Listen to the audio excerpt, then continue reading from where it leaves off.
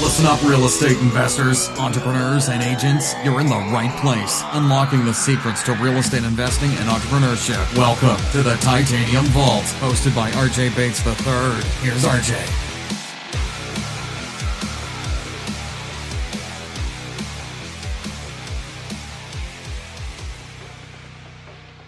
Excited to have Berto Ramos with us today on the Titanium Vault. Berto is from Southern California. Berto, how are you doing today? We're doing good, RJ. Thank you for having me. Absolutely.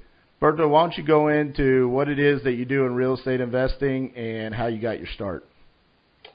Well, we're out in the Inland Empire. I have a business partner named Manny Marquez that you met last week.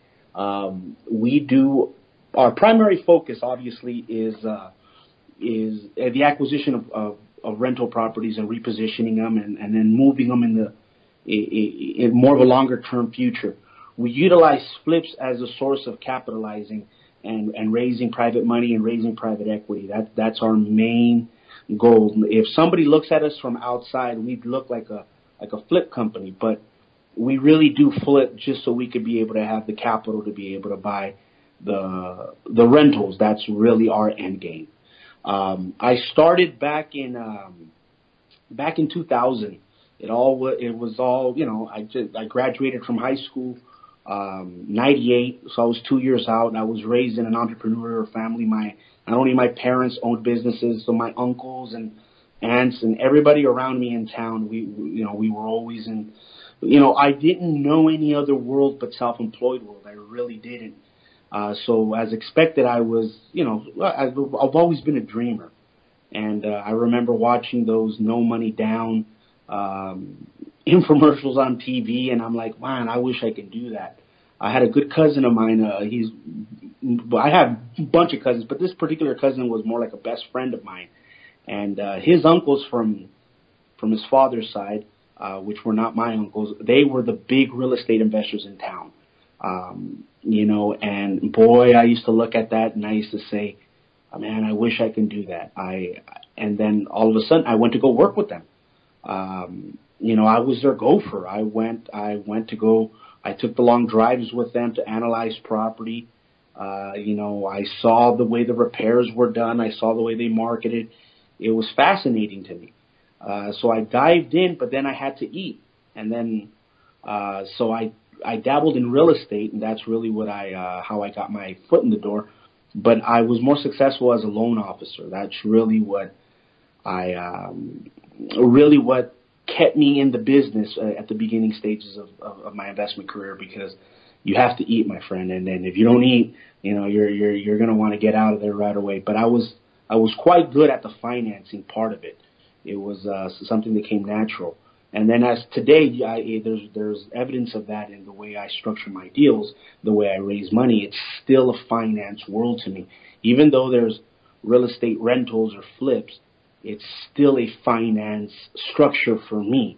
And I think that's one of the major reasons why I'm able to keep doing what I'm doing, because of that particular trait that I was able to fine-tune during the scarce times of trying to start in the business. Gotcha. So you became a loan officer. How long were you a loan officer before you got back into the investing world? I was always a loan officer. I still own a direct lending branch here in Fontana. Manny's a broker, so we own a real estate office as well.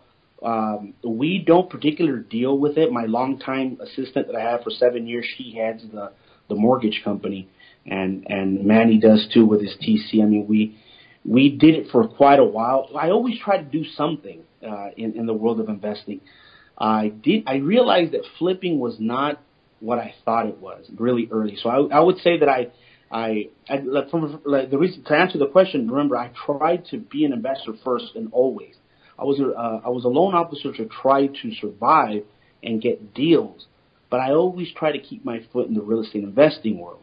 And once I was able to get some money together and do this, I realized that flips were not what I thought they were. Everything that you read and everything, I was like, God, this is hard. Like, this is not an easy, this is a job. Here I am thinking I'm going to be like, Donald Trump here or some other real estate tycoon thinking I'm just going to sit back and be like, hey, I don't got to do nothing. Whoa, was I wrong. Exactly. I think we all have that realization once we're in it long enough. All right, so you started in 2000 and then became a loan officer. Walk me through what your experience was like when you went through 2007 and 2008 through the crash. What was that like for you? Well, I think that is, I wouldn't trade it anymore. I mean, hindsight, I wouldn't trade it in for the experience, but at the time it was brutal. It was a lot of us who, I'll never forget, dude, how everything just dried up. No matter what we were doing, you could have been an investor, a holder. It didn't matter. Everything just dried up. And I'll never forget that a lot of people didn't like the business anymore for a while already. There was that was kind of the fraternity inside. There wasn't a lot of people who were happy with the market anymore. It crashed, and it really, but a lot of people were just unsatisfied with the unrealistic approach to it. And it really defeated us. And I remember I went to go apply for a job as a salesman at a furniture store, and I swear this is not a joke, there was at least 100 other real estate professionals applying for the same job. It was brutal. Wow. I mean, it was gone. It was a depressing time only because I was still young and I didn't understand what the heck I was doing at the beginning. I more see that as the errors that I committed. I don't look down upon that time anymore. However, we talked about that the other day, and I think one of the things that scarred the majority of us that were in it was we almost had to redefine ourselves, all of us, because people lose their identity every day. You know that. People lose their identity today. They lost it last year. But we all lost our identity at the same time of who we thought we were. But we also had to recreate an identity, all of us, during a time of scarcity. So that defined us today with a few bit of really risk-averse personality traits. Because if I lose myself today, because of the way the world is today, I'll be able to adapt and become find the tools in today's world. But all of us had to find ourselves while the economy was completely destroyed. You and I met at a mastermind recently, and my main question to you, as someone who did go through 2007 and 2008, was what did you learn from it, and what would you do different, or what are you doing differently this time compared to what you were doing back then? If you can share your response, that would be very much appreciated, because I took it to heart, and it really meant something to me.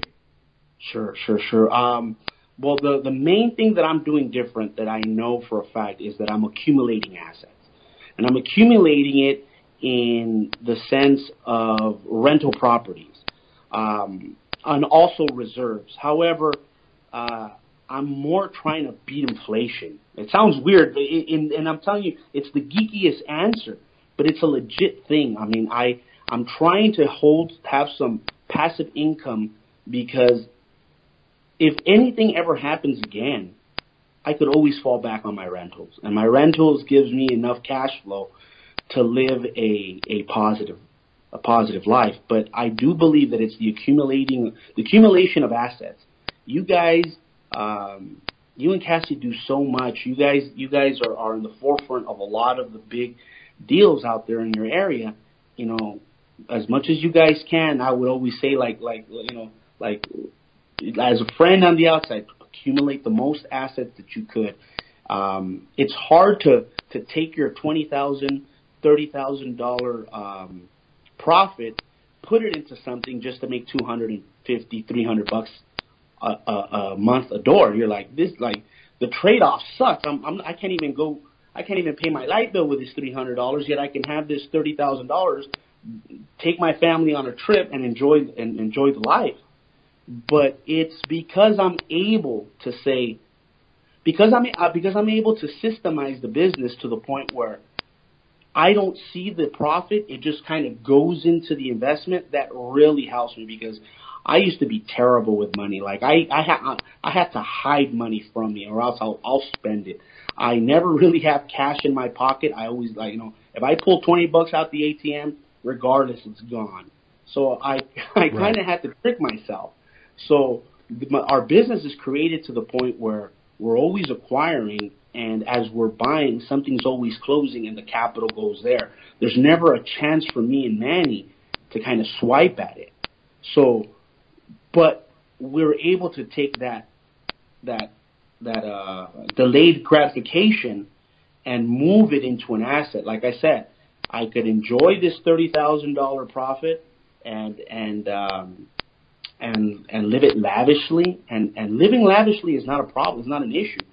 Or I can take it, put it in an asset, and then just enjoy the $300 a month I get from that particular unit. If I buy a multi-unit, I'll get $200, $300 a unit. I'm more happier with that now. Yes, right. It was tough as I was accumulating it, but it helped me because it really was a sign of the time. I mean, it was almost frowned upon in our area to be kind of flashy during the hard times. Nobody really wanted to feel that way. So I know I mentioned a lot of personal things like feeling fake when I was, while everything was crashing and so forth. But I think you guys got it good in the sense of knowing what you guys want to do with your capital.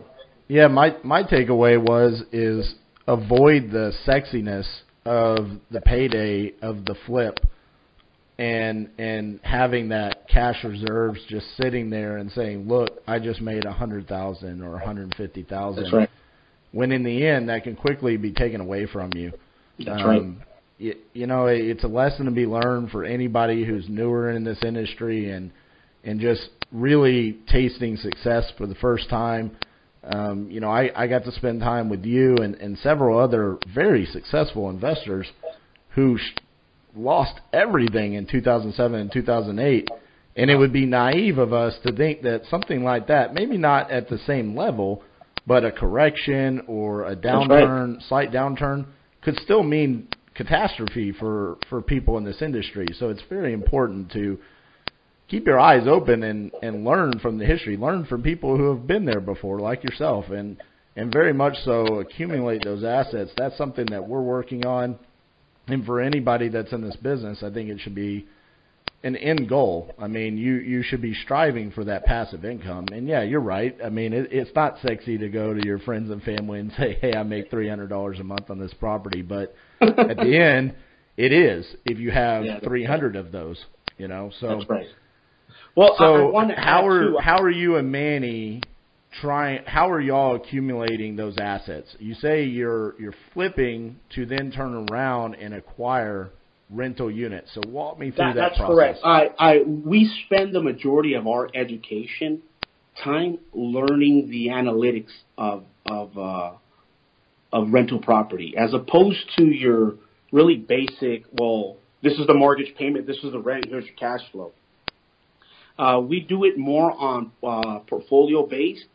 So we buy a pool of property and we pretty much do the same thing that flippers do. But then since we're doing it in a in a rental, we flip it to ourselves. But it's a process as well as, for instance, this is the easiest way I can say it. For us, a flip is based on the spread, not the loan to value or the cents on the dollar per se. For instance, a flip is, if it has $75,000 margin, that's a good flip. However, if I'm going to buy rentals, I'd rather buy them cents on the dollar. I'll give you an example. If I buy something here in Fontana that's going to have $75,000 margin, I'm probably only getting it for 85 cents on the dollar. That 15% is big enough in my market to give me $75,000 spread or $100,000 spread. However, I'll go to a smaller market in California, like Bakersfield or outside of Riverside County, Hemet, and I'll buy something that's 60 cents on the dollar, but it only has $35,000 margin because the price point is so low. So a flipper won't pick that property up necessarily.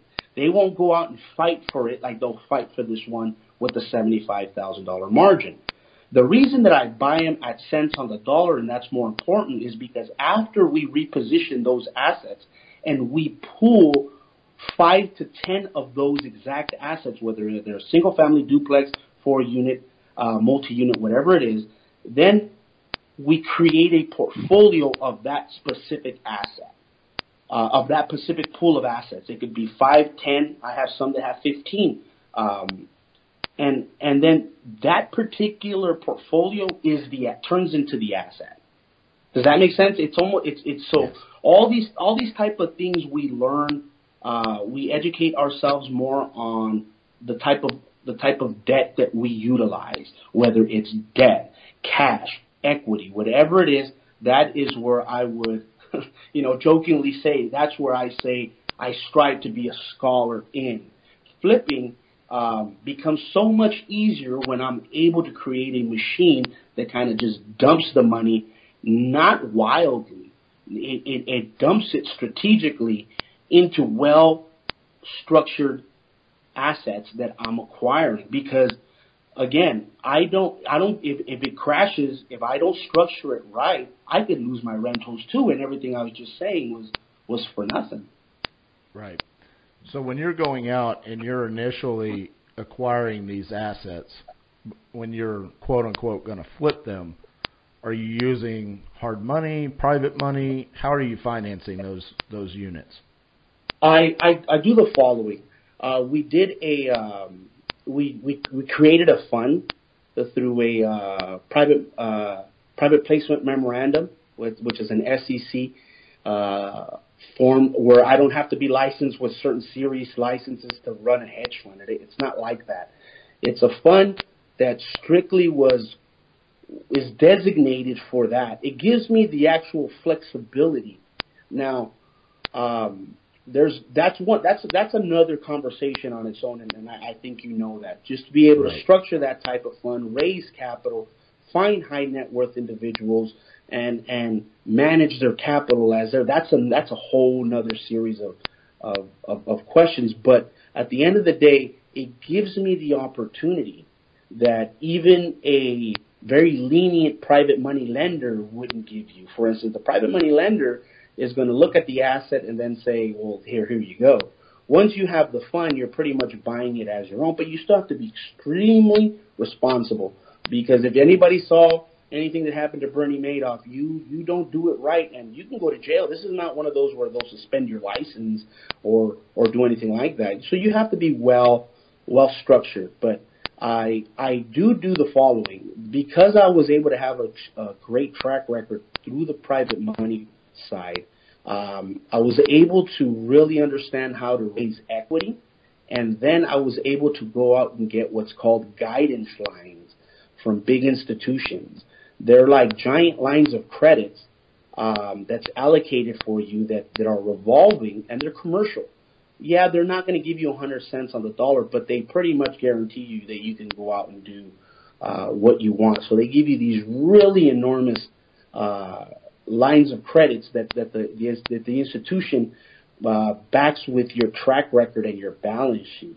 So the indirect consequence of always accumulating assets, whether it's a bunch of money in the bank and a bunch of rentals, is that you can go into these really exclusive financing places, and they'll just be like, what do you want? Here you go. But that's only done because I was able to raise the capital. Debt. I was able to raise debt capital, private debt capital, and now private equity capital, which is, and you know what? I have zero college education, my friend. I'm just a high school guy. It doesn't take some big old PhD or MBA to do this. However, remember, I was in financing, so I was able to understand the ins and outs of deeds of trust. But it's still all about trust, my friend. It's still all about, can you elude trust, and trust gets fabricated through social proof, through third party verification, people who vouch for you, through your track record. It really was our track record. I mean, you met me. I mean, both of us, we have beards. And just on the side note, you're a beard guy like me, so you know, absolutely. A bad day with a beard is better than a dude. It's better than a good day with none. Dude, we had the two best beards at the Mastermind. Yeah, that's right. That's all I'm saying. That's right. So a lot of people would look at me and be like, "You don't look like these Harvard guys who manage capital." I don't, but I am a hands-on guy. I am an investor. I am a guy who goes out and puts on the hard hat. Not technically, but I go out and work, man. I mean, and I give my investors a return, and I give them the right reports, and they're happy. They get it. So it doesn't take a lot to do this. It just takes doing. Right. My takeaway from everything that you've talked about as far as financing properties is don't put all your eggs in one basket. You didn't go out and create the fund and then say, okay, that's how we're funding everything. You went out and you got lines of credits, and you have other connections with private money lenders. And I'm assuming you even have connections to hard money lenders as well. That's correct. Yeah, so for sure. You can go out, and like you said, the line of credit might not give you 100%, but it might give you the vast majority, and then you could fund the rest with the fund, correct? That's right. That's what I do. That's what I do in those situations. Right. And that's, to me, that's next level investing. You know, you're going out and you're giving yourself more tools in your tool belt, and then you're allocating them correctly across the board to make sure that you can build the kind of net worth and passive income that you want. So that's what I took away from just meeting you for a couple of days. And, man, I'm telling you, I barely slept this weekend thinking about everything that you taught me. So thank you for that. No, I appreciate it, man. No, you guys are on it too, man. It wasn't an unbalanced group, man. It was a group of some real good hitters, man. Right. So another thing that I want to talk to you about is, why do you do everything that you do in real estate? I mean, obviously, you know, you got started at a young age. You took a huge hit. Now you've come back stronger than ever, and you have very ambitious goals for your company. What is the driving force behind this ambition that you have for your company?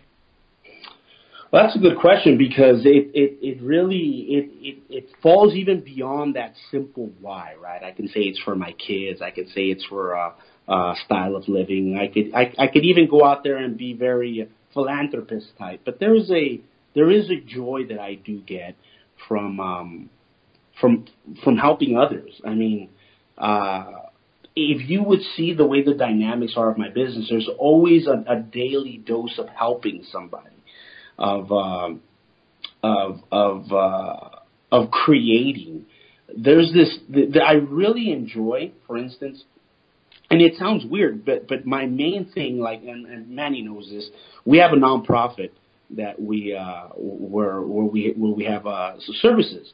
But my particular side of the nonprofit that I really like is I really enjoy helping entrepreneurs. I mean, you and I think Ryan, when Ryan said that great story about his pops in the airline, I thought that was amazing. And then you shared your story about your mother being an entrepreneur.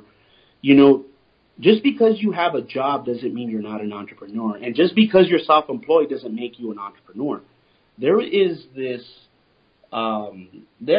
human spirit drive that makes a lot of us great, and to me, that's that next level stuff. That's that next level, because, you know, I've been successful and been down on myself. You know, like, there's nothing wrong in my life, and here I am agitated.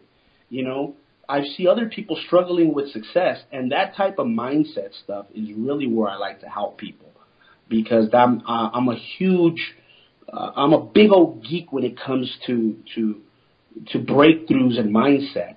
So I do all of this to be able to meet guys like you, to be able to meet guys like Don, to be able to meet guys like Matt and Ryan and the Blaine brothers and all those people that were there. Because in the conversations, I will say, look, this is what I struggled with, This is what you can do to help. And this is how I can help you. You know, so it sounds weird, but there is almost this sense of brotherhood and sisterhood in which I could, you know, because to me it's about that. You know, Tony Robbins calls it like 2 degrees. Sometimes that's really the difference that makes the difference. And mindset is the difference that makes the difference. Because all of us everything could be going good, and yet we feel like we're failures. You know, there was a moment where I wanted to flip 10 houses a month, and I was only flipping 3 at the time, and here I am flipping 5, and because I didn't get to 10, I felt like a complete failure. You know, and here I am holding millions of dollars of assets, holding all of these cash flow properties, and because I bought one and that they couldn't get financed because it didn't have a driveway or some stuff, here I am feeling like a failure. You know, here I am, I go home and feel like a failure sometimes. So I do all of this to be able to elevate that vibe that makes us, you know, there's always a moment where we feel we can do no wrong. And I don't mean that in an egotistic way. It just feels like sometimes you get in a groove and that you make that right call, you contact the right client, and then everything just starts kind of flowing. You know, I'm a big proponent of always finding that, because I do believe that's the entrepreneur spirit. And you and I think we're the only ones who use that term over the weekend multiple times.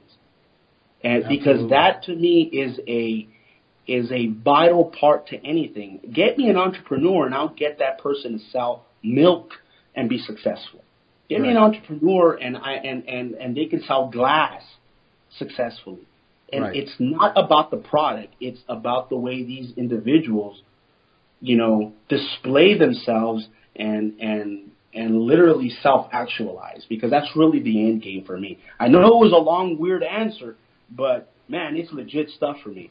I don't know if anybody else followed you, but I did. And I'll tell you a story. I've recently had the honor of going back to my old high school, and I get to teach a real estate investing course. And I only get to go every other week for the first semester. So I get 11 classes with them.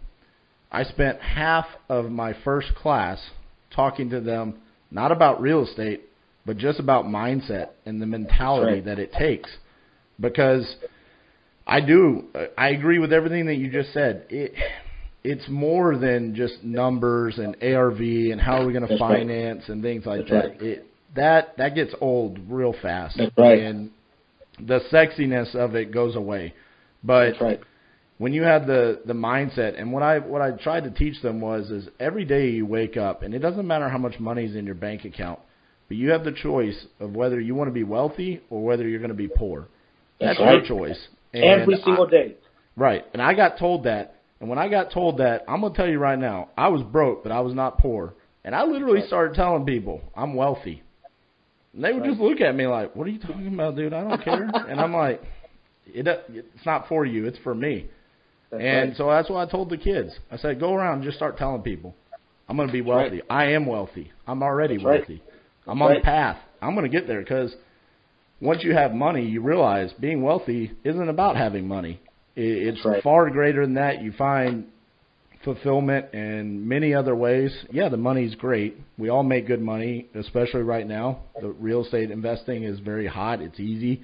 But it's more so than that. It's about buying into our own systems and listening to other people like yourself and Don and other people that are in this industry that have had the ups and downs, and trying to figure out how we're going to avoid the downs and just continue to go up. And a lot of that is in your head and how you approach every day. So I very much appreciate you sharing that.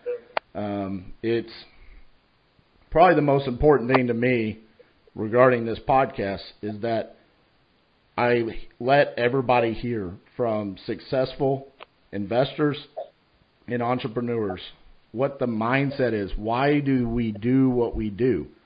That's right. It's real easy to work for someone else. My why is why I go to a job is so I can get a paycheck so I can pay my bills. That's why I go work for someone else.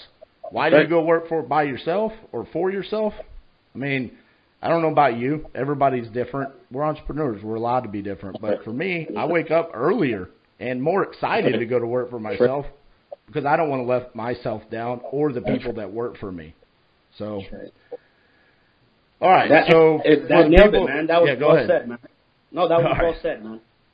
So for the people that are listening and want to reach out and contact you, what's the best way that they can contact you? The best way would be to email me. Let me think here. What would be the best? I could even give my cell phone. Texting is probably best, man.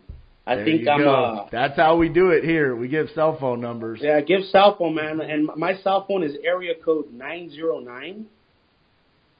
909-997-1676. Again, that's area code 909-997-1676. And I will answer any questions, reach out to anybody. I really am, man. I've never been a person who's like, nah, I don't got time for that. I think right now, I didn't even know that I really was, but I think I'm mentoring probably about 4 people right now who reached out to me and you know, they're just kind of reach out to me every other day and be like, I'm doing this, what should I do? There's nothing there for me to say of any resistance. If anybody feels like, hey man, this, or I'm all open. If you guys want to know if you guys want to get any of the attorneys who do the private funds and all that for you, I can get that. If you need to know who can hammer some drywall for you in the Inland Empire, I'll tell you. It doesn't matter, man. I mean, this is what we're here for.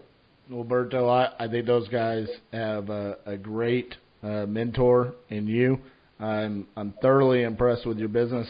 You know, I try to keep these interviews to 30 minutes or less, and that's just not enough time to ask you all the questions that I want to ask you. So I'll have to have you back on another time because I'd really like to dive into more of the fund and also some marketing. We didn't even talk about marketing. Oh, we didn't even talk about marketing. That's right. We didn't even talk about it. I got some nuggets, some ninja stuff. So if I ever get back on here, man, I don't mind. Whatever you guys want to break it down, I'm down. I think you and Cassie were just amazing, man. So thank you. We appreciate it. I'm here for you guys, man. Let's keep in touch, and your audience has a great person to listen to in you, man. So I appreciate everything you've done, man. All right, Berto. You have a great day. You too, buddy. All right, bye-bye. All right.